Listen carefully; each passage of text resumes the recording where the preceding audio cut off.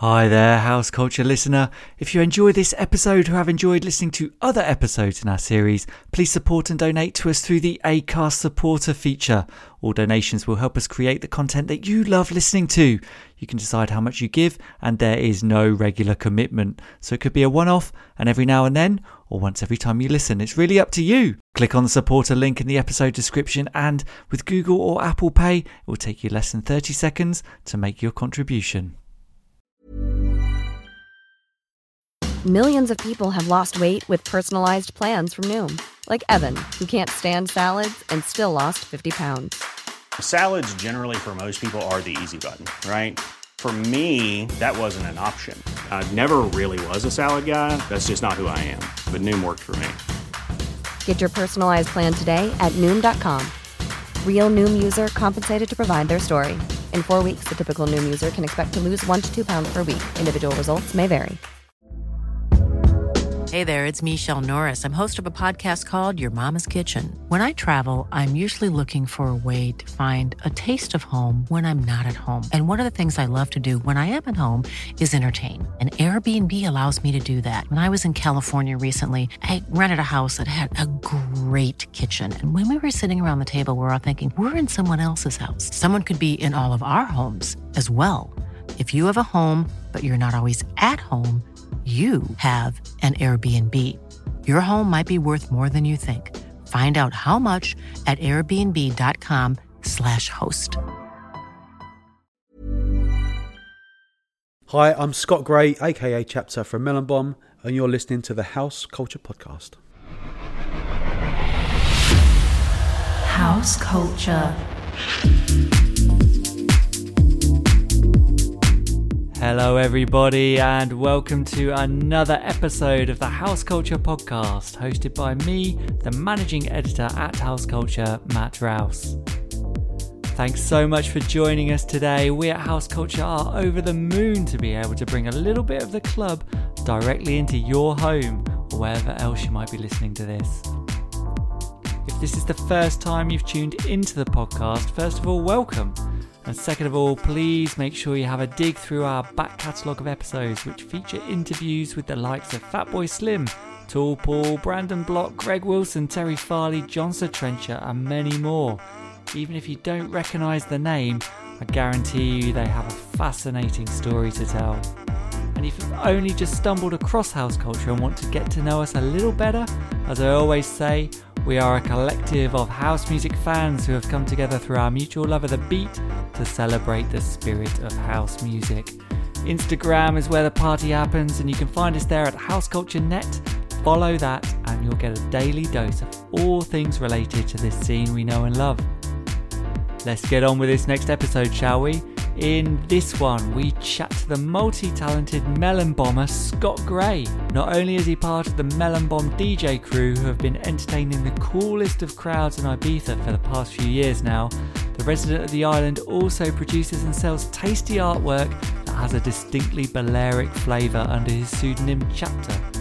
As you'll hear, we chat about his first visit to the island he now calls home. Come on, we're going to Ibiza. And they dragged me out there in 97. And I remember going thinking, it's been done now. And it just absolutely blew my mind. Dancing in Manumission while the sun was coming up and then going to space afterwards. Just incredible. What prompted the decision for Scott and his wife to make the permanent move to the White Isle? I woke up with a cold sweat one morning and just said to my wife, I've got to give up work. I've had enough, it's killing me. And she suggested trying a summer in Ibiza. So I quit my job, bought a van. I didn't know what I was going to do. I thought if I'd buy a van and take it to Ibiza, I can earn with it. I went over there and it worked out all right. How the first meeting with his fellow Melon Bomb crew went. I've got a meeting with Paul Reynolds and Ben Santiago about this really good idea, and I've got no idea what it's going to be. And where the name for their collective came from. That's great. So what should we call it? Melon Head? Melon Disco? Melon Bomb. Before we get started, I must say that this conversation was recorded before anyone had even heard of this thing called the coronavirus. So there is some chat about dates and whatnot in here. Obviously these are either not happening or TBC. So please check the current situation if you hear about something you like. This is going to be a good one. Prepare to get jealous and start packing those bags for your move to Ibiza. This is Scott Gray. House Culture. Hi, Scott. We at House Culture are so happy to sit down with you for the House Culture podcast. Welcome. Thank you. You're part of the award-winning Melonbomb collective that has been setting Ibiza alight for the past few years with an explosive mix of house and disco, playing at Glitterbox Pasha Pikes. But before we come on to talk about all of that, and obviously your artwork as aka Chapter, what we want to know is, what was your first exposure to house music? Wow, my first exposure to house music. Well, I guess it would have been 1988 when I was a massive hip-hop head, I suppose. But there was the house music sort of seeped into popular culture in a way, didn't it? There was a couple of tracks that came out, Love Can't Turn Around, stuff like that. And it was just, I suppose, it was a faster version of the electro kind of scene that we were into. So it kind of came in that way. But I was never properly into house music as such until probably 1990 when I took my first pill. And where was that then? I was actually with my brother and some mates on a pub crawl, believe it or not, and my brother thought it'd be a good idea for us to take these, and we loved it. Older brother then? My younger brother, actually. Yeah. No, my brother's 4 years younger than me, but was a bit more advanced than me when it came to illicit substances. Yeah. So he got us all on these pills, and we had a great night. And then the next thing to do was, which was probably a month or two later, was to actually go to a club and experience that. Yeah. And we did, and then all of a sudden house music made total sense. Of course it did. Yeah. So what was that? Was it just the combination of the music, the people, the vibe all together, or was there one thing in particular? Well, I mean, I'd been to the odd rave before, but I hadn't, like a couple of illegal ones, but I hadn't taken anything. For whatever reason, I maybe had a spliff instead, but I didn't think pills were for me at that point. So I'd have been 18, 19 then. And then when we went to Club UK, it was my first proper experience with combining house music with MDMA or ecstasy, and it was everything. When it was just everybody was on the same vibe. There was so much love in the air. It was just like, it was a bit like a religious experience, I guess. Yeah. And so were you hearing these tracks and were like, I want to own this music and become a DJ, or was it just something just to do for? At that point, I was just happy to dance my ass off to it and put my hands in the air and enjoy it. No, I don't think I had any intention of DJing at that point. That came a little bit later, and I don't even know if I can pin that down to a particular point. Probably a couple of years later, and a friend of mine, I had DJ friends actually, I'm thinking about it now, one of which was Paul Jackson, who went on to do some really good things with Underwater, with Darren Emerson and that kind of stuff, and he was quite successful for quite a while actually, and we'd follow him around. He was one of the original Ministry of Sound DJs, so we'd go and watch him play there. And I guess, and I suppose we all kind of bought records anyway to listen to them at home. And then I think another one of my friends got some decks at home, my friend Martin actually, and we'd go around his house and play the records and try and mix. And then roll on a few more years. Some friends of mine were doing a little event at a bar in Notting Hill called, I can't remember the name of the bar now, it'll come back to me later. And they asked me to come along with my record collection, and at that point I was just playing funk and soul really. Even though I liked house music, I thought I'd play that kind of sound instead. Yeah. And that was kind of my first steps into DJing. Yeah, and to have kind of a basis, I think, sometimes in that funk and soul sound, and even with hip hop as well, like that sampling culture, especially with house music, you kind of discover where a lot of these tracks have been kind of born from. 100%, yeah. I mean, it's all about the sampling. Even now, when we're making tracks now, we love the sampling side of it. Especially as none of us are in the Melonbomb musicians, so if we're making stuff, we tend to be using other people's stuff and changing it a bit. Yeah, why not? Yeah. So you mentioned Ministry of Sound as well. Was that kind of did that figure in your kind of clubbing life early doors? Or? Yeah. As I say, we'd go and see Paul play there, and plenty of other nights as well. So yeah, we love the Ministry, and the Cross was a massive part of our. I used to love the Cross. Yeah. So many of these we've done, and lots of people mention the Cross, and I think just my reaction every time is I used to love the Cross. If you're a Londoner and you were into house music in that era, the Cross was like the mecca. And actually, I was talking to some friends a couple of days ago about how things are going in Ibiza, and we were talking about Pikes, and the Cross and the Pikes, there's kind of similarities to it, aren't there? Yep. It's that kind of small environment, low ceiling, sweaty, but just eclectic, dark. I don't know if they're the right words, but you know what I mean. It's that kind of Yeah, it's like a throng, like everyone's in there together. Yeah, it's like, have you been back to that area of King's Cross? Do you know what? Since the regeneration? No, I haven't, but I've seen the odd. I haven't. Yeah, maybe a couple of years ago, but I haven't gone back to the site where the cross is. But I'm sure somebody showed me an image of it recently, and it's still unused, so it could still have been a nightclub. Yeah, no, it's definitely just now sells like high-end furniture. Oh, it does. Archways, Oh, yeah. it does. Okay, fair enough. And where the DJ booth used to be, they've knocked out the back wall. Oh, really? And so it's open. There's a canal back there, which I never knew. Yeah, right. Yeah, It's kind of weird. You kind of stood there and you can kind of squint and see. But yeah, it's those days are long gone. There was a night there called Cheeky People that was one of the first nights I had in there, and that was a monthly on a Saturday. And again, Paul Jackson used to play at that, so we'd go and watch him. And we still talk about those nights now. Some of the times I had in there. And what was the kind of genre of music during that era? Was it kind of, I mean, what years for this, would you say? It was I guess it would have been 92, 93 maybe, around that kind of era. And it was a mixture between sort of funky house, was quite big, what they call funky house then, and a kind of mixture of that and a slightly sort of tougher sound, I suppose, was the music we were kind of following in places like the Cross and the End, and where would we used to go? Other places like that, and even Trade we used to go to sometimes to see Tony DeVitt play and people like that. So it was that kind of, it had a soulful edge to it, I guess, and that's kind of my love of that sort of more soulful sounding house. Probably came from that sort of era. Yeah, and it the sounds Bomb. like... Do you remember the Bomb when that first came out? The first place I heard, Bucketheads, and the first place we heard that was obviously Kenny Dope. The first place I heard that was in the Cross, and it just blew our minds. It was just incredible. Yeah, especially when we're all off our heads. Yeah, just what is this? Amazing. And so, what was your first experience with Ibiza? Was you like, okay, this is the Mecca is Ibiza, I need to get there, or did you just discover it? Yeah, the Mecca is Ibiza, and was becoming Ibiza. You know, from obviously the whole scene was born there with the famous Four that came back and brought that whole acid sound and the drugs and everything to London. But I never got there till '97, and the reason for that is I had a child when I was 21, and my mates were going on these kind of boys' holidays where I was stuck at home with doing the family bit. But in '97.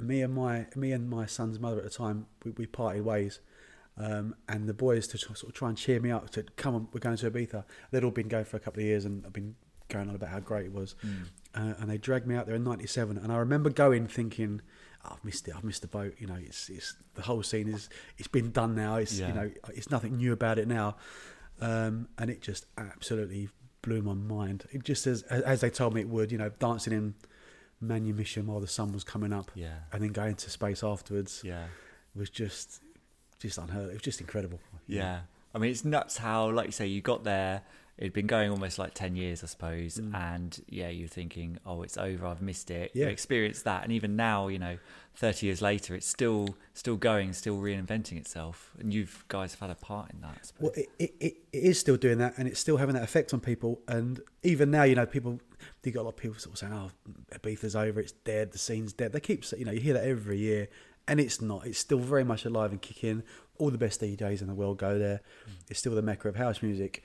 And even though there's a lot of not brilliant music going on there, there's still a lot of brilliant music going on there, and brilliant DJs and very creative people still go there. We got some friends that had their son came over with a load of his friends for the first time, and they were all 20-year-olds, 21-year-olds.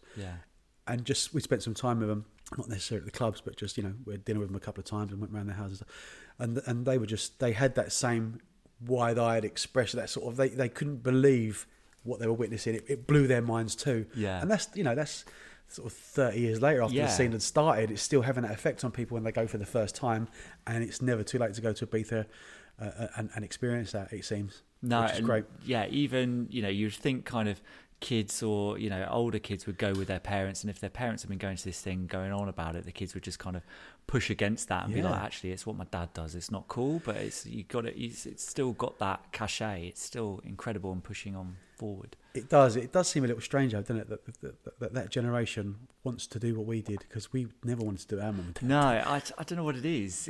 I don't know whether it's in my mind, I was thinking like things like the 90s or whatever almost seems like the 60s in a Yeah, way, yeah. and that era of music in the 60s kind of like did its thing and then died a death, whereas this has never gone away, and Yeah.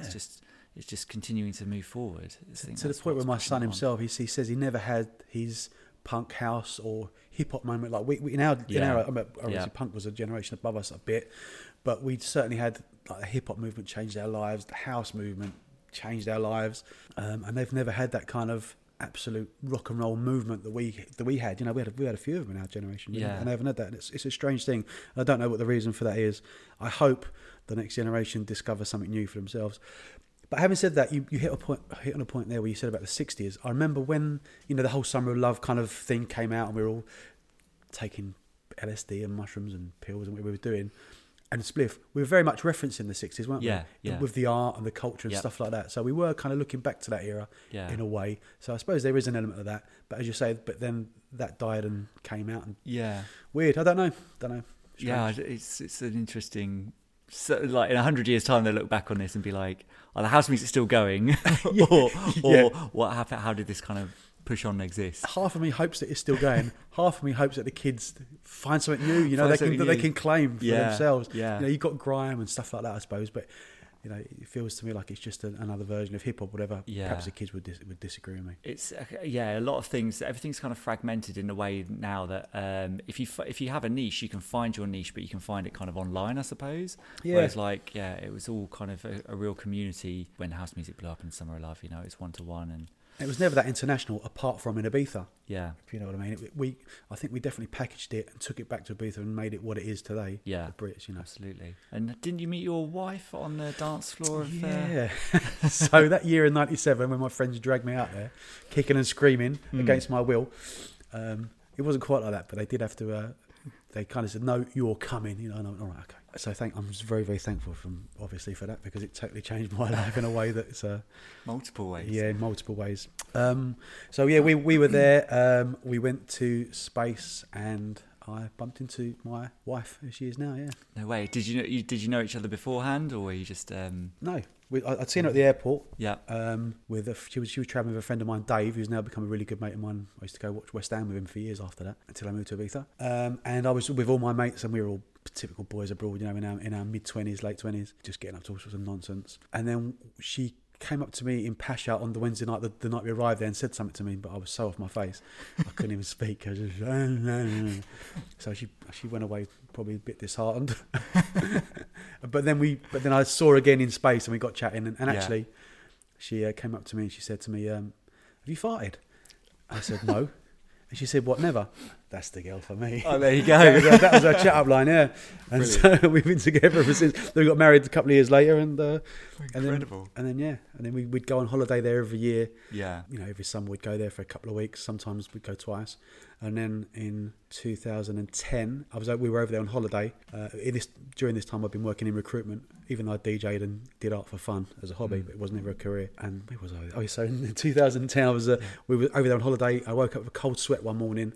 And just said to Mandy, my wife, "I've got to give up work. I've had enough. It's killing me. I'm not a recruiter. I need something else in my life. I don't know what it is." We didn't have a lot of money in the bank at the time because we'd put it all back into the house we had.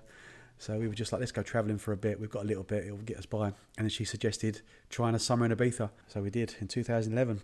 Wow. So I quit my job in 2010, and in May 2011, I bought a van. I didn't know what I was going to do. I thought if I'd buy a van and take it to Ibiza, I could earn with it. Honestly, I had no idea what I was going to do. Yeah. I went over there, and it worked out all right. No way. So you actually drove the van to Ibiza? So we packed up our stuff that we needed to. We rented somewhere for 6 months, a tiny little apartment in Figueretas, really, really simple, little 2-bedroom apartment, and I went over there with a van. I thought, what am I going to do with this van? Once I got there, sort of asked around, couldn't find, work wasn't as easy as I thought it would be. I thought, everyone, I want a man with a van in Ibiza. But it turns out there's quite a few vans over there already. There's always some vans on the island. Yeah, Damn and I did a bit of a hippie thing. I went to Escobel's.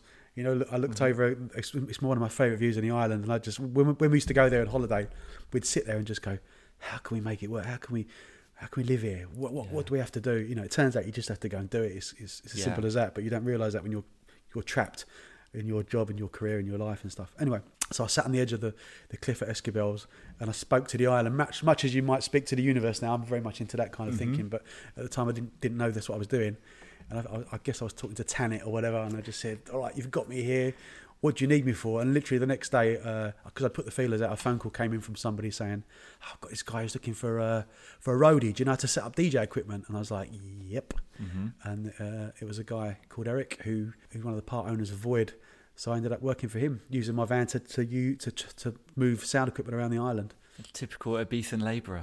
Yeah, that's what it was. Yeah, I was basically a labourer. I was just a pair of hands, just jumping speakers and sound equipment about, and occasionally being allowed to plug it in. Yeah. Not too technical. How tough was that to begin with? Did you look back on that and think those were tough times, or were you just enjoying? Do you know what? Yeah, I mean, I'd had a very stressful kind of mid-management role in the UK, so anything that wasn't that was great, and I was prepared to give it my all. And we used to work some crazy hours. We'd be like setting up sound equipment for a wedding, perhaps. Then I'd be delivering some speakers to some kids that were renting a villa they wanted for that. Then we'd be going into DC10 to take out some big speakers at 6 a.m. that we were moving to Sankey's, because they had the Void sound system at the time. So it was kind of a mixture of those sort of things. And it was just stupid long hours for the summer, but I absolutely loved it. I loved it because I wasn't doing what I was doing before. I was living in Ibiza and it was in the sun. Yeah. And it wasn't every day. It was always kind of a bit sporadic. There'd be like 2 or 3 days where you'd be flat out, then you'd maybe have 4 days off, or it was kind of, sort of plenty of sort of downtime. And my wife actually, who before we moved to Ibiza, she used to travel around the world for H&M delivering training. Okay. And she got a little job in a shop, which she still works there now. She just works there 3 days a week in the winter. Yeah. In the summer, and then has the winter off. So she's still there now. Just loves it. Yeah. So everyone's, I assume most people listening to this have been to Ibiza in the summer usually. Uh-huh. What are those winter kind of months like on the island? It's just the best. It's absolutely brilliant. The first year we went, we only did 6 months, and we came back to the UK for 6 months. And during that time, we'd met some really nice people. Actually, there was a Spanish bar at the bottom of the road we used to go to. And one of the sister of the bloke that owned the bar, Spanish friend, a girl and her friend, came over and stayed with us actually in London for a few months, which was really good. Yeah. And then we went back. So the second year, we couldn't find. We went back the second year in 2012, and we thought we'll just do 6 months again, rented a house out in London.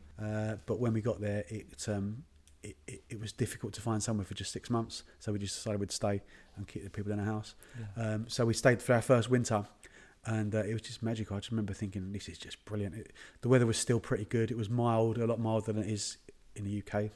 It got cold at night when the sun went down, but there was just still loads of people on the island, but it was just a totally different vibe. And I'd heard how beautiful it was, but you really got to explore the island and really get yourself ingrained into the people of Ibiza. Yeah. It really helps if you want to sort of build a career there, I guess. Spend time in winter. I suppose was then the thinking, like, I'm really going to ingratiate myself to the community at large and, learn Spanish. Think, was that I've got to do this? Or? Yeah, basically, yeah. We're still trying to learn Spanish now.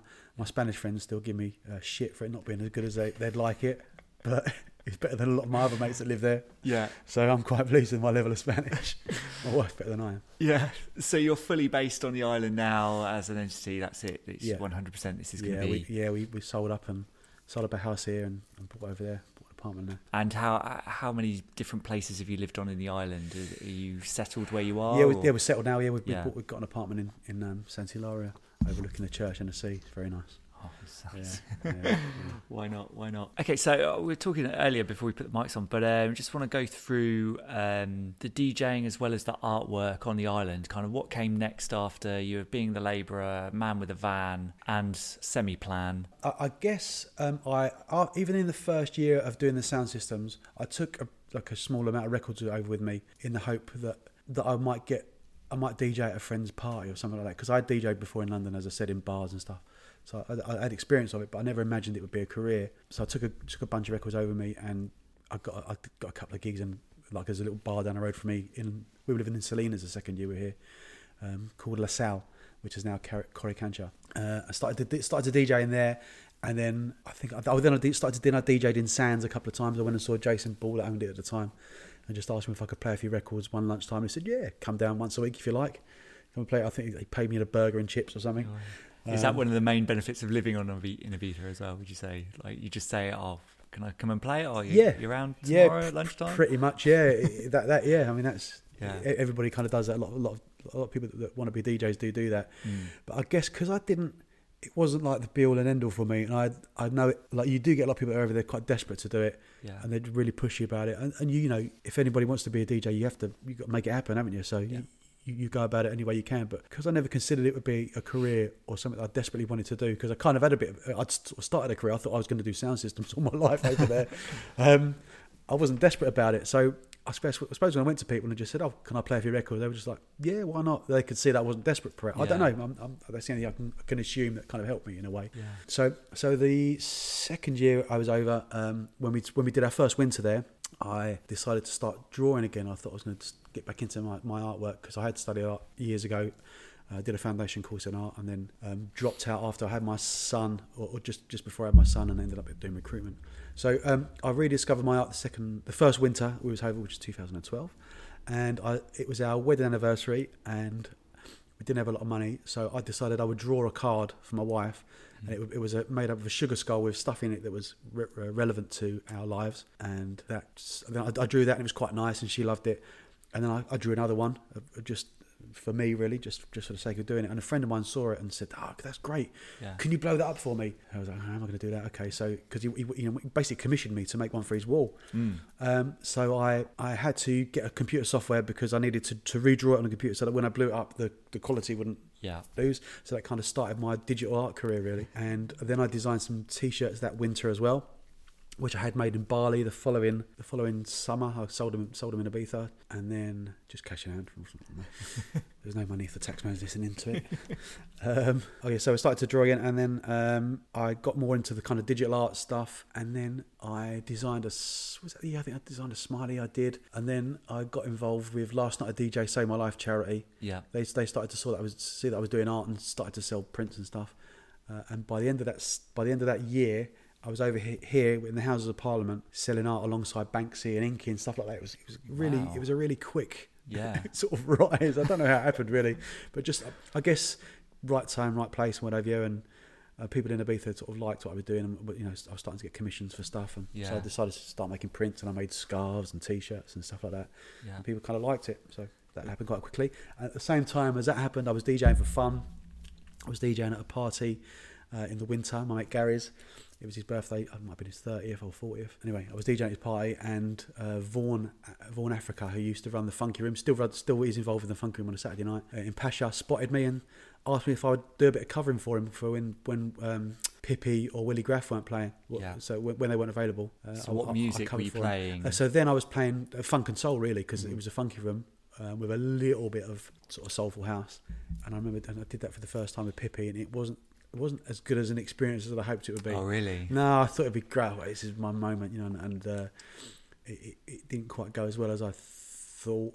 But he taught me a very, very valuable lesson. He because I was playing like these original vinyls and stuff, and some of the quality wasn't as good, and it's very, very, very difficult to mix and to transition. Yeah. Some of those tunes, and he kind of got me into edits. He sort of gave me a really good bit of advice, and saying, get into edits. If they're in time, you can mix with them and that kind of stuff. Yeah. And that kind of sort of set me down that path. It's a rabbit hole, isn't it? Once you discover that. It is, and then I kind of, because when I started to DJ in Ibiza, I had no intention of DJing really professionally, as I said, and I had no intention of being a house DJ, because I thought, when I did start to get pulled in, I thought, well, there's no point doing house. Everybody and his mum's doing house. Yeah. There weren't that many soul and funk DJs or funk and soul DJs. So it felt like I was a bit of a novelty, so therefore I might get a bit of work doing that, because I love doing that, and that's kind of what happened really. It did me well.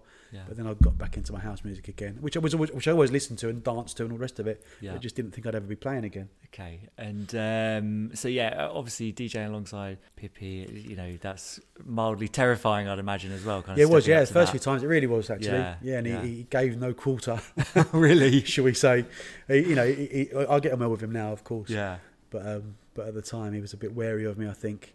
And he probably thought, what a shit DJ this guy is. But because my mixing wasn't great at the time. Some would argue it's not great now. But, but anyway, I'm joking, I hope.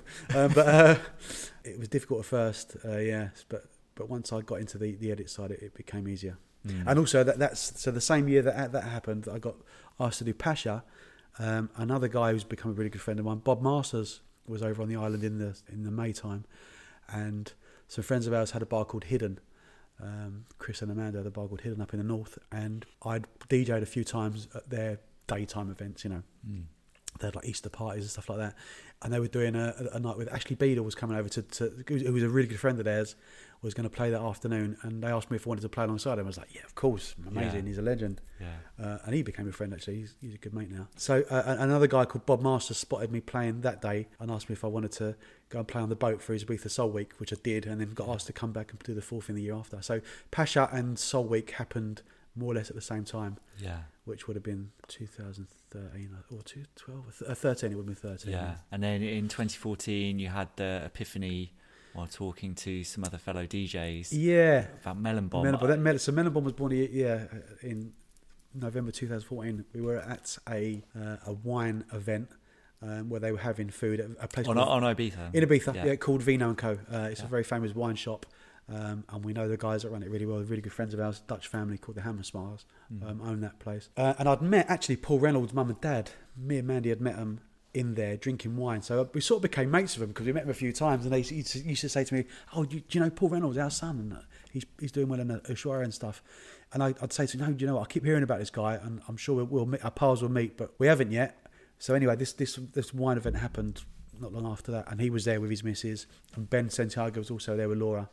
And I'd just been asked to do Pasha on New Year's Eve, so it was a bit of a big break for me. Those guys were already doing really well themselves, and I'd had a few drinks, and I said to them both, "I've got a great idea, let's get together. Can we have a meeting next week?" And we decided we'd meet on Tuesday. And afterwards, Ben sort of told me that he spoke to Paul, and he said, "Who is this guy? Do you think we should speak to him?" And Paul was like, yeah, let's give him a go. Let's see what he's got to say. And I woke up on the Saturday morning, because it was on a Friday, the first, when I made the suggestion, and I said to Mandy, "I've got a meeting with Paul Reynolds and Ben Santiago about this really good idea, and I've got no idea what it's going to be." I didn't have a clue. But Glitterbox had just started that season in Boom, and I'd been along to it and really enjoyed it, and I thought we could do... It was like the resurgence of that more kind of soulful scene, I guess. The disco had come back into house, and fair play to them, Glitterbox totally nailed it.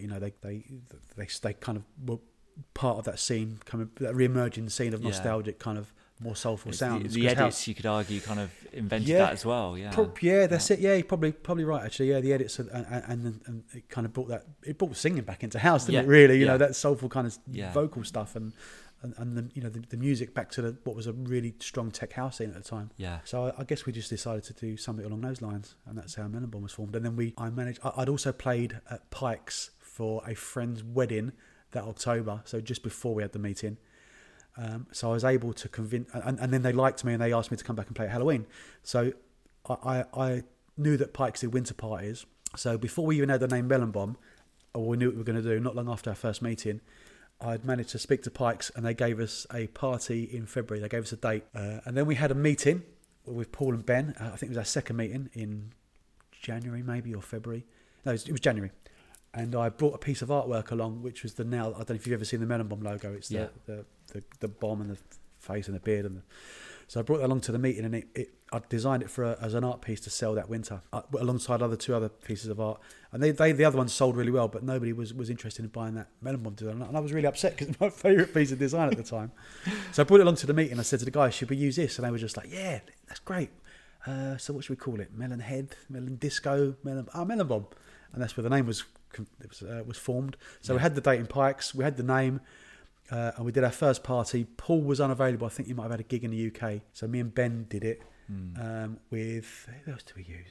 Paulette, DJ Paulette. Yeah. And about 40 people turned up. By about 3 o'clock, it was empty, and we were just, we had to go. Yeah. Can't see that happening again. But Pikes were good enough to give us one more date. So Pikes gave us a second date, and it was our friend's, Nick Clayton's big birthday, and he double booked it. And he'd booked Joe Mills to play because he wanted more of a kind of DC-10 sound, because she was one of the old DC-10 DJs, wasn't she? And Pikes had also promised it to us. So we kind of got together and combined it, and Joe Mills played for us and played a more disco kind of soulful sound actually, which was really good. And that was our second Melon Bomb party. But because it was his birthday, a load of people came down, and then people kind of saw us and thought, "Oh, this is good," and so Pike sort of recognised it as well, and then gave us. They were just giving us at that point more or less a party at a time, but we ended up kind of doing more or less, I think, from May to September. Maybe October once a month, and that was our first kind of year at Pikes, and Melon Bomb was born. And actually, it went okay. They had other things going on as well. Car Wash were there, and there was a few other parties that they had. But by the end of it, we did our closing party. Actually, the first year at the end of October, and about 500-600 people came, and we were just like, wow, we were onto something here. Yeah. Life is full of awesome what-ifs, and some not so much, like unexpected medical costs. That's why United Healthcare provides Health Protector Guard fixed indemnity insurance plans to supplement your primary plan and help manage out-of-pocket costs. Learn more at UH1.com. Many of us have those stubborn pounds that seem impossible to lose, no matter how good we eat or how hard we work out. My solution is PlushCare. PlushCare is a leading telehealth provider with doctors who are there for you day and night to partner with you in your weight loss journey. They can prescribe FDA-approved weight loss medications like Wegovy and Zepbound for those who qualify. Plus, they accept most insurance plans. To get started, visit plushcare.com/weightloss. That's plushcare.com/weightloss. Planning for your next trip? Elevate your travel style with Quince. Quince has all the jet-setting essentials you'll want for your next getaway, like European linen, premium luggage options, buttery soft Italian leather bags, and so much more. And is all priced at 50 to 80% less than similar brands. Plus, Quince only works with factories that use safe and ethical manufacturing practices. Pack your bags with high-quality essentials you'll be wearing for vacations to come with Quince. Go to quince.com/pack for free shipping and 365-day returns.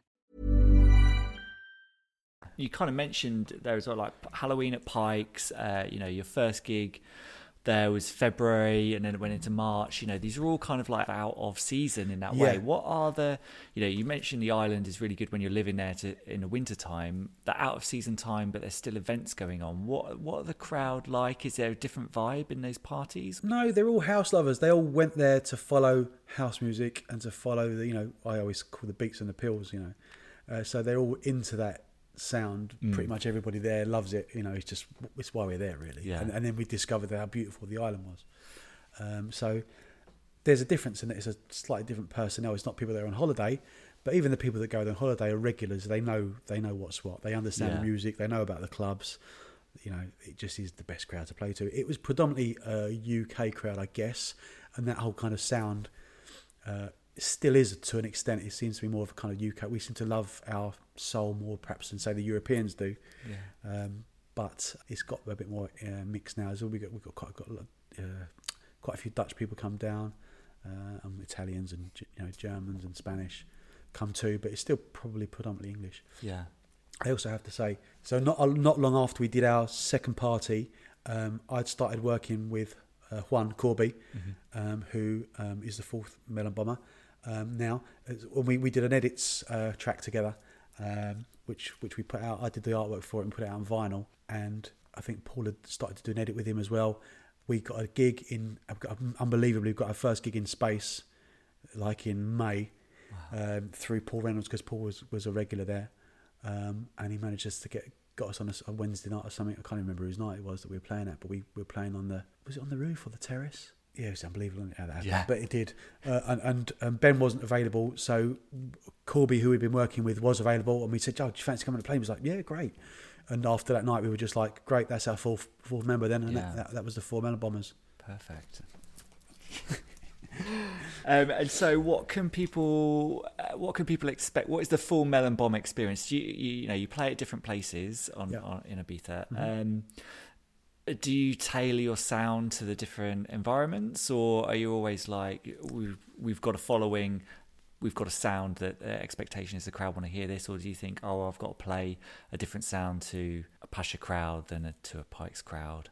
Yeah, a bit. We do tend to do that, and we tend to think a lot about what we're going to play, and it's always up for discussion, and it's something that we talk about all the time, our sound and what's right and what's not for Melon Bomb and for the crowd. And if we're playing the place where we play probably the truest form, where we can be a little bit more underground, I guess, is when we're playing at Pikes. That's our home. It always has been, and we can really play our sound there. And it's a mixture of deep, soulful, funky, disco, a little bit of tech, but never for more than 2 or 3 tracks. We never play a whole set of it. But we'll mix in and out of that stuff. A little bit of acid, but it all goes. But it's always got a bit of soul to it, I suppose, is how we would describe it.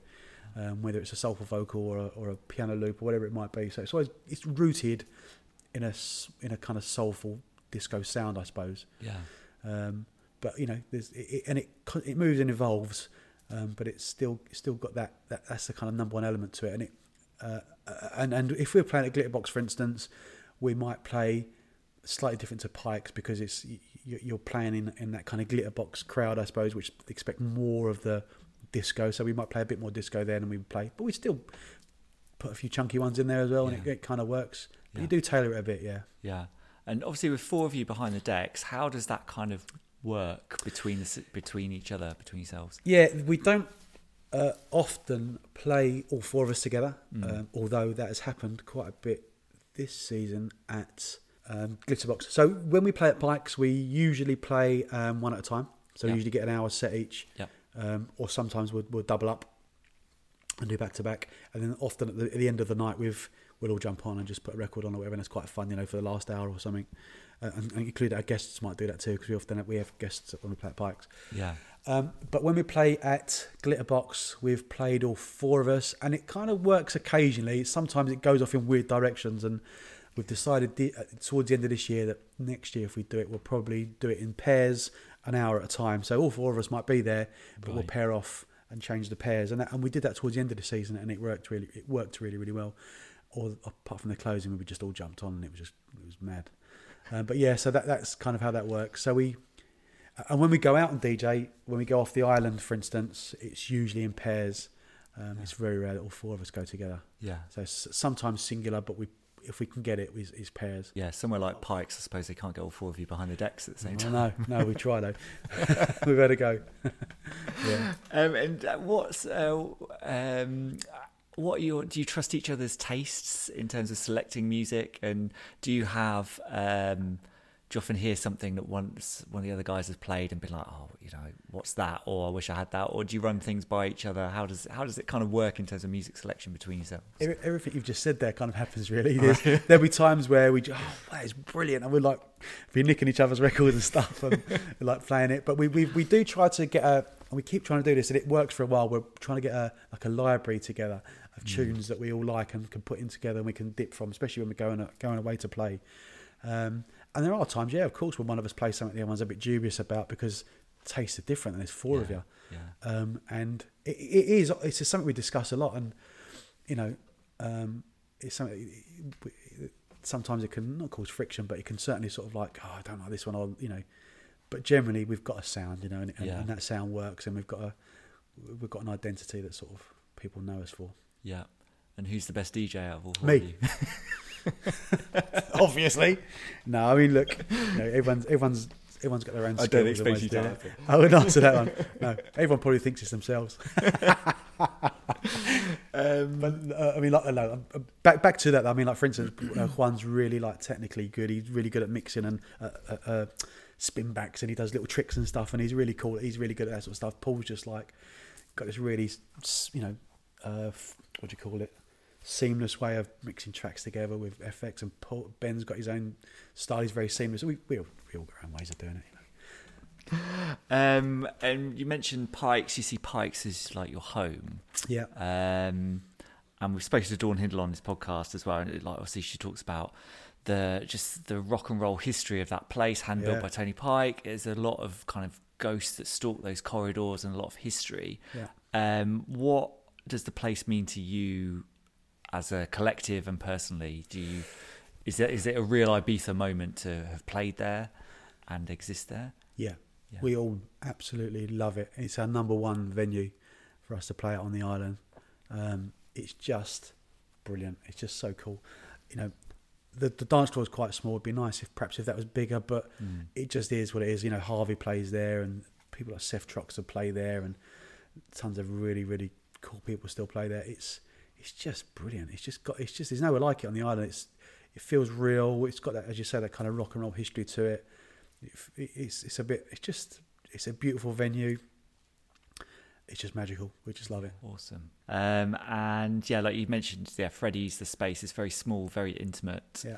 What have been kind of some standout moments for you from playing in there? And are there any moments where it's all gone off and you're like, this is kind of a memorable one for me in terms of moments and tracks and things like that you've been playing? I'll tell you what, too many to mention, honestly. I have at least once or twice a year I'm in there and I've played a set and I just think, God, that's the best set I've ever played, and everybody loves it, and it's just, I don't know, I can't think of one moment that was specifically better than any others, really. I feel so at home there. It feels like playing in your own front room. It's really weird. You know, it just feels like you're playing to your family. It's just it's a lovely experience playing there. Yeah. And do you often record a lot of your sets? Do you like listening back to them? Do you know what? It's weird. We do occasionally record our sets, and it's something we're guilty of not doing enough of. And I think next season, we're going to do a bit more of it. We have recorded sets there, but it's interesting when you do those kind of live sets. For us, we're all very pernickety about listening to stuff back and protecting our image and stuff, and so we're never satisfied with how they sound as a listening experience as they do when you're experiencing in a club. Yeah, if you're doing a mix at home to be released as a mix, you do it completely differently. You know? When you're in there, you're sort of knocking things out and you're dropping stuff and you're using effects and you're doing it to get a crowd going, I suppose. So we are intending to do some next year. More than we've done this year anyway. And where else in the world do you guys kind of play? Have you taken the Melon Bonham experience to Glastonbury? Yeah, we played at Glastonbury on the Blues stage at Silver Haze a few years ago. That was incredible. It was on the Thursday night, and basically on Thursday night at Glastonbury, there's nothing going on, but everybody's there because they turn up on Wednesday and Thursday, don't they? I don't know if you've been before. And so people are just gagging for something to do. Yeah. And I think Radio 1 were on until 10 in Silver Haze, and that stopped. And our set started at 10. And then after us, it was Colshan and Seth Troxler. So literally, everybody had nowhere to go but the blue stage, and they came, and there was a sea of just thousands in front. It was the biggest crowd I've ever played to, probably about 7,000 people. Yeah. It felt like, anyway. And that was pure magic. Yeah. Are there any plans to go back? If they'll have us, yeah. We're hoping they'll invite us back again. If they want us back, we'll be there in a flash. It's an incredible place to play. I suppose that's a huge difference between a small intimate space like Pikes and a massive, sea of people in a festival. Is there any preference in terms of what you prefer playing to? I suppose we like the kind of small intimacy of places like Pikes, which is also why when we play at Glitterbox at High, we love the toilets because it's that similar thing, low ceiling, and it just goes off in there, doesn't it? It's that kind of real intimacy. So that's kind of what we prefer. But it's also nice to play a big room. Yeah, it's great to we've played the main room in High quite a few times. And as you say, we play festivals and stuff like that. So it's good. Yeah. But I think intimacy is just brilliant. It's like, I don't know, it just seems to work with our sound more, I think. Yeah, and just everyone elevates each other in those small spaces, don't they? Yeah. And where else in the world have you played that is Sri Lanka? Been out good, bad, ugly, amazing out there? Well, I'm not going to say. I'm not going to. We play all kinds of places. We go to the slopes. We played in Verbier and we played in Morzine in France. We played those quite regularly, which is lovely to do, especially après ski is brilliant. I love playing après ski. We've played in some dingy little clubs in England. We've played some bars. We've played all sorts of places, and they're all they're all great. Really, we're very lucky to be able to do that. We're playing with Ministry of Sound. We've done that quite a few times. We're playing the Printworks New Year's Eve this year. Two of the guys are going over for that, Paul and Juan. So yeah, everywhere. Amazing. But I say everywhere. So I want to talk about Chapter and your artwork. Obviously, you're extremely busy doing that as well. Is it a welcome diversion from music, like kind of your art and your prints and that t-shirt side of things? Or? Yeah, it kind of feels like it goes together really, because it's very much a creative process, which is something I missed while I was doing recruitment, knowing that I was a creative person. I was a very, very frustrated creative person when I was working in that industry. Yeah. So when I got to Ibiza and it was all unleashed again, it felt just so right So welcome distraction. I mean, yeah, I guess it is really. It's just being creative, isn't it? And I love being creative. And where can any of our listeners buy any of your stuff? At the moment, you could buy it on my website, www.chapter-art.com. We can buy art prints.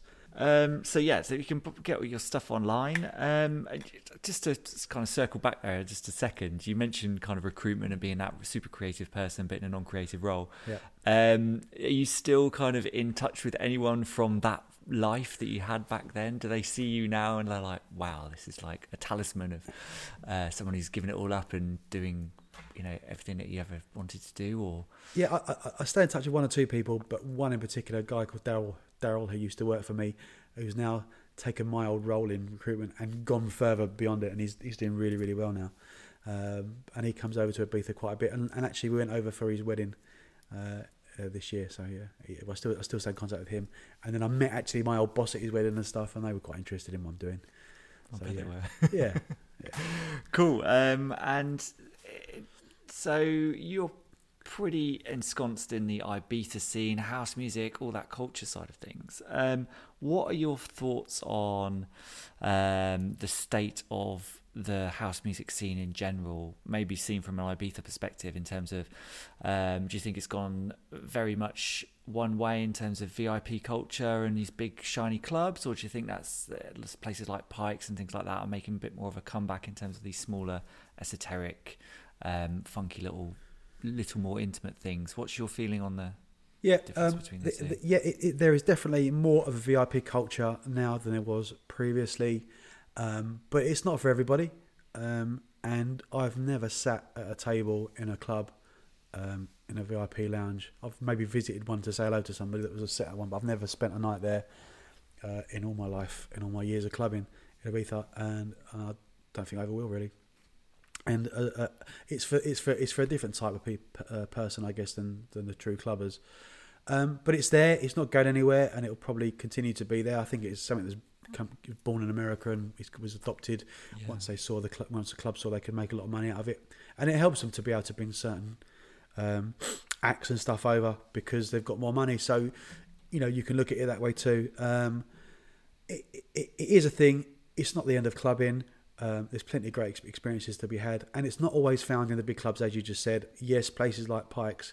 I mean, I know that they've had their best year ever in 2019, and I've got some very, very cool things going on there. So it's still very much alive and kicking. And places like DC10 and Underground and all those places, they're really, really keeping it real. And even some of the certain nights at High and Pasha and stuff, it's not all kind of EDM and reggaeton. I can't remember if it's reggaeton or reggaeton. It's not all that. Although that is there, that exists, that coexists. But even when we were going years ago, there were some strange nights on and stuff. It's always been there. I think you just got to focus on how great the greatness is there, and there's plenty of really good stuff there. It's still the Mecca for me. Yeah. And so, what have you got coming up in 2020 that you're excited about? Yeah, so we've got our regular season back at Pikes, which is once a month.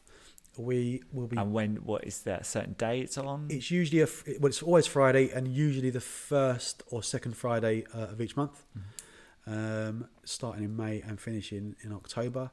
We'll be doing 2 at Tanit. We do a beach party in Good Friday, which we always do, which is really, really, really good party. Everybody's ready for something by then on the island.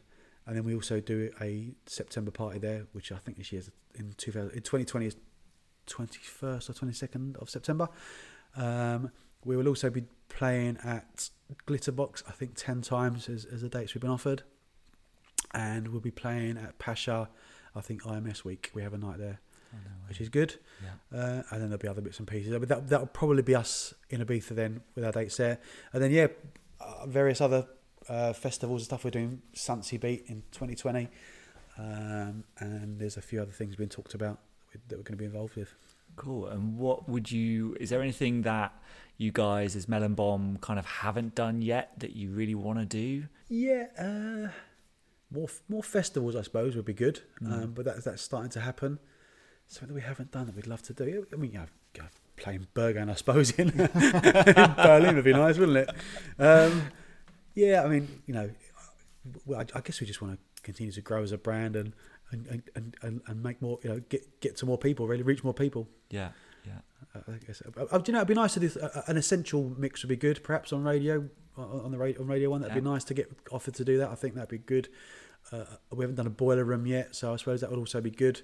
I'm hoping those things will happen soon. Who knows? Yeah. And we certainly are looking to get music out, which is something that we haven't done enough of as Melon Bomb, and we are working on that at the moment to try and get some Melon Bomb music out. We're currently putting stuff together for that. So hopefully, by the time this goes out, there could be some Melon Bomb music available. I mean, we've done some bits and pieces, but mostly edits and stuff like that we've done. Yeah, so it'd be like original stuff that you'd be doing, like sample based, but original kind of. Yeah, if that makes sense. Yeah, it does in house original music. Sample music. Okay, so we're kind of just coming up to the hour mark, which is great. So the last kind of bit will just be talking about the tracks that you've chosen. So okay. So yeah, to kind of wrap it up, what we always do with our guests is we get everyone to pick 5 tracks for a Spotify playlist that we're doing, called the Perfect Playlist, and people can just kind of put it on shuffle. There's already loads of tracks in there that are good, bad, crazy, really strange, just because of the choices that we asked for. So there's a real kind of breadth of genres and choices, which is all good. And we always ask Catalyst, Floor Filler, Sunsetter, Tearjerker, and the last tune. You've been kind enough to give us your choices up front. So we obviously talked about your first exposure to house music and kind of where it all started for you. So in terms of electronic music, what were the tracks that got you into repetitive beats initially? Yeah, so my first big electronic track that kind of blew my mind when I was young was New Order's Blue Monday. It was incredible, the sound they were making. I mean, obviously there'd already been Kraftwerk had done similar kind of stuff, and the whole kind of new romantic scene was linked to the electronic scene. But Blue Monday had a bit of an edge to it. It was drive-in, as we all know. It's just an absolute classic, and it just totally turned me on to that kind of music. But when a couple of years after that, another big track, because I'd sort of got into hip hop and electro, was Afrika Bambaataa, Renegades of Funk. Again, that was just a sort of timeless classic, which again blew my mind. And the other thing I liked about that album, or that 12-inch at the time, was the artwork on the cover. I don't know if you remember what it looks like, but it's a picture of them all bursting through a wall, all drawn in like a comic book style. Right, yeah, which is I can picture that. Is even influenced the artwork I do now. My artwork can be a little bit sort of comic book looking. And it wasn't just the music, it was the artwork as well. Just both of them blew my mind. That whole kind of electro scene. We did a interview podcast with Greg Wilson. Okay. Yeah, and talking about that whole kind of, it wasn't like Motown stopped and then dance music started. There was a whole kind of thing between the two in terms of repetitive beats, and he was kind of singing the praises of electro and really pushing that sound during that period, and a lot of interviews and podcasts that I listen to, other ones, the amount of DJs and people that talk about the Electro Street Sounds albums, if you ever owned those. I did own them, and a few years later I did a bit of design work for them, believe it or not. Did some graphic design for them for when they kind of re-released stuff the second time round. Yeah. So and I met Morgan Khan and stuff. Yeah. Amazing. That ran Street Sounds, but obviously when I was a kid, that was absolutely that was a music, that was a backdrop to our youth, really. Yeah. All right, so a floor filler. Obviously, we're not going to nail you down to you've only got one floor filler, but what was your choice today? Today, my floor filler is Sun Kids Rise Up. And a good friend of mine, Ricardo Porteous, actually reminded me of how good that track was when we were DJing, practicing around his house on some vinyl a few years back. And he pulled this one out and said he'd heard Eric Murillo play it in Passion. It blew his head. And it just, we'd been up all night on doing things, and I just remember thinking, this is brilliant. So ever since then, I've kind of, wherever I can, I try and get it into my set. Not all the time, because don't play the same tracks all the time. But occasionally, when I do play it, it never fails to work, and it never fails to work. Yeah. And it's not necessarily that people know it, because it's not the most famous of house tracks, but it's just got something about it that just everybody just gets into, even if they've never heard it before. It's just very gospel and uplifting, and powerful. Yeah, and there's a real kind of rich vein of gospel house kind of currently almost. It seems to be making it sort of comes and goes, but it's always there, and it's Yeah. that kind of gospel sound. I guess that's whole part of the whole religious experience you have, isn't it? When you go to a club and drop an E and first hear that kind of music. When the angels from above. Exactly. Yeah, so a Sunsetter, soundtrack of Perfect Sunset. Massive Attack, Hymn of the Big Wheel off of Blue Lines, which Yeah. to me is still the best ever dance album that you can't dance to. Yeah. And that, just Horace Andy's haunting vocal on it, and just the words, and it makes me feel emotional. And when I first started playing at La Salle, when I first started playing in Ibiza, I'd always play that as the sun was going down. Yeah. So, yeah. No, I was very happy when you sent me through the choices, and that was one of them. I love that album. Best. Yeah. Okay, so a tearjerker. I've got two. One of them is, and they're not because they're sad songs, but they're just emotional songs. One is John Holt, Help Me Make You Through the Night, and it's one of my mum's favourites as well, and my brother's. And my mum's still with us, which is great. So, but whenever it comes on, we always have a little dance in the family to that track. And actually, we went to see John Holt at Brixton Academy, me, my mum, and my brother, about a year before he died. So it's even more poignant now. It's just a firm family favourite, you know. Yeah. Even my dad's not into reggae so much, but even he likes it. And then another one is Primal Scream, Come Together, and it's just because it was our wedding song when we walked down the aisle after getting married. Yeah, we had that played. Yeah, and it's just it just brings back happy memories of that. Yeah, that Andy Weatherall production, Screamadelica, is like that one of those other albums that you can't really dance to it. A couple of dancier ones on it, but yeah, it's one of those ones that's just an incredible piece. Yeah, also one of my favourite albums. Yeah, definitely. Yeah. And yeah, last tune, finish this off. Crowd are asking for one more. Okay, and I've put down St Etienne, Only Love Can Break Your Heart, and only because at our closing party in October 2019, that was I was given the honour of playing the last track of the night, and we don't always want to play something housey, we'll play all kinds of things, Bob Marley, anything, just something just that the crowd would just surprise them a little bit. Yeah. And we'd be playing house music all night and disco and stuff.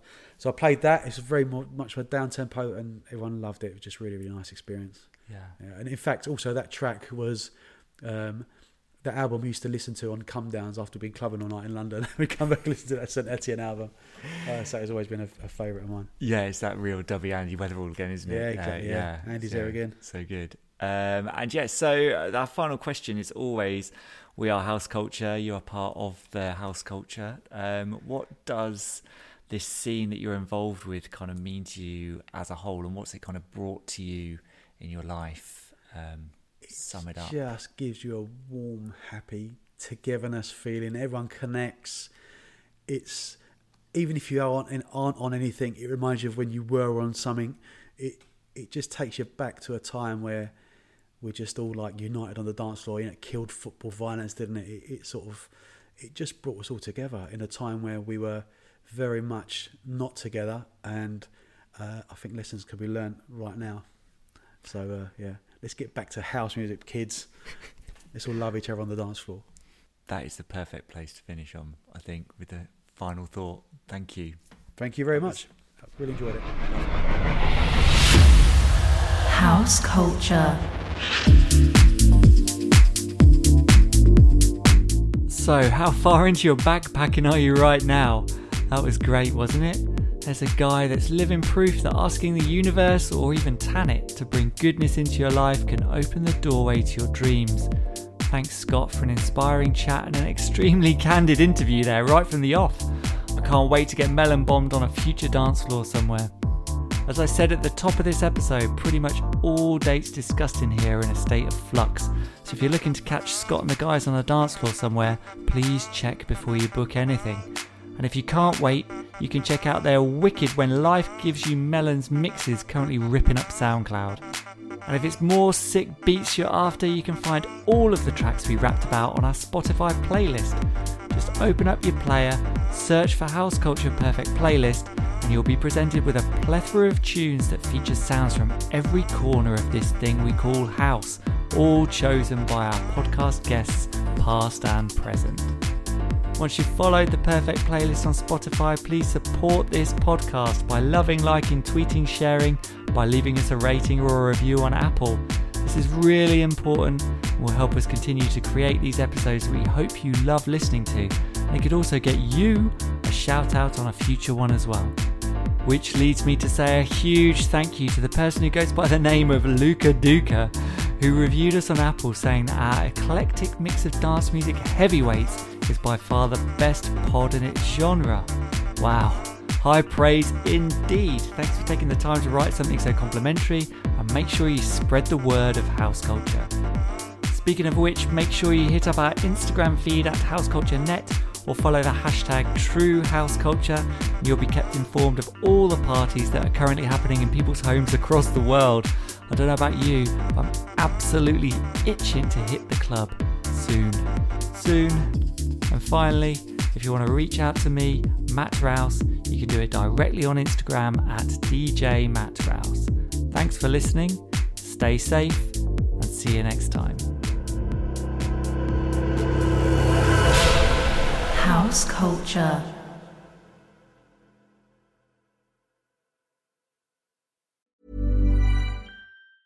Mom deserves the best, and there's no better place to shop for Mother's Day than Whole Foods Market. They're your destination for unbeatable savings, from premium gifts to show-stopping flowers and irresistible desserts. Start by saving 33% with Prime on all body care and candles. Then get a 15-stem bunch of tulips for just $9.99 each with Prime. Round out Mom's menu with festive rosé, irresistible berry chantilly cake, and more special treats. Come celebrate Mother's Day at Whole Foods Market.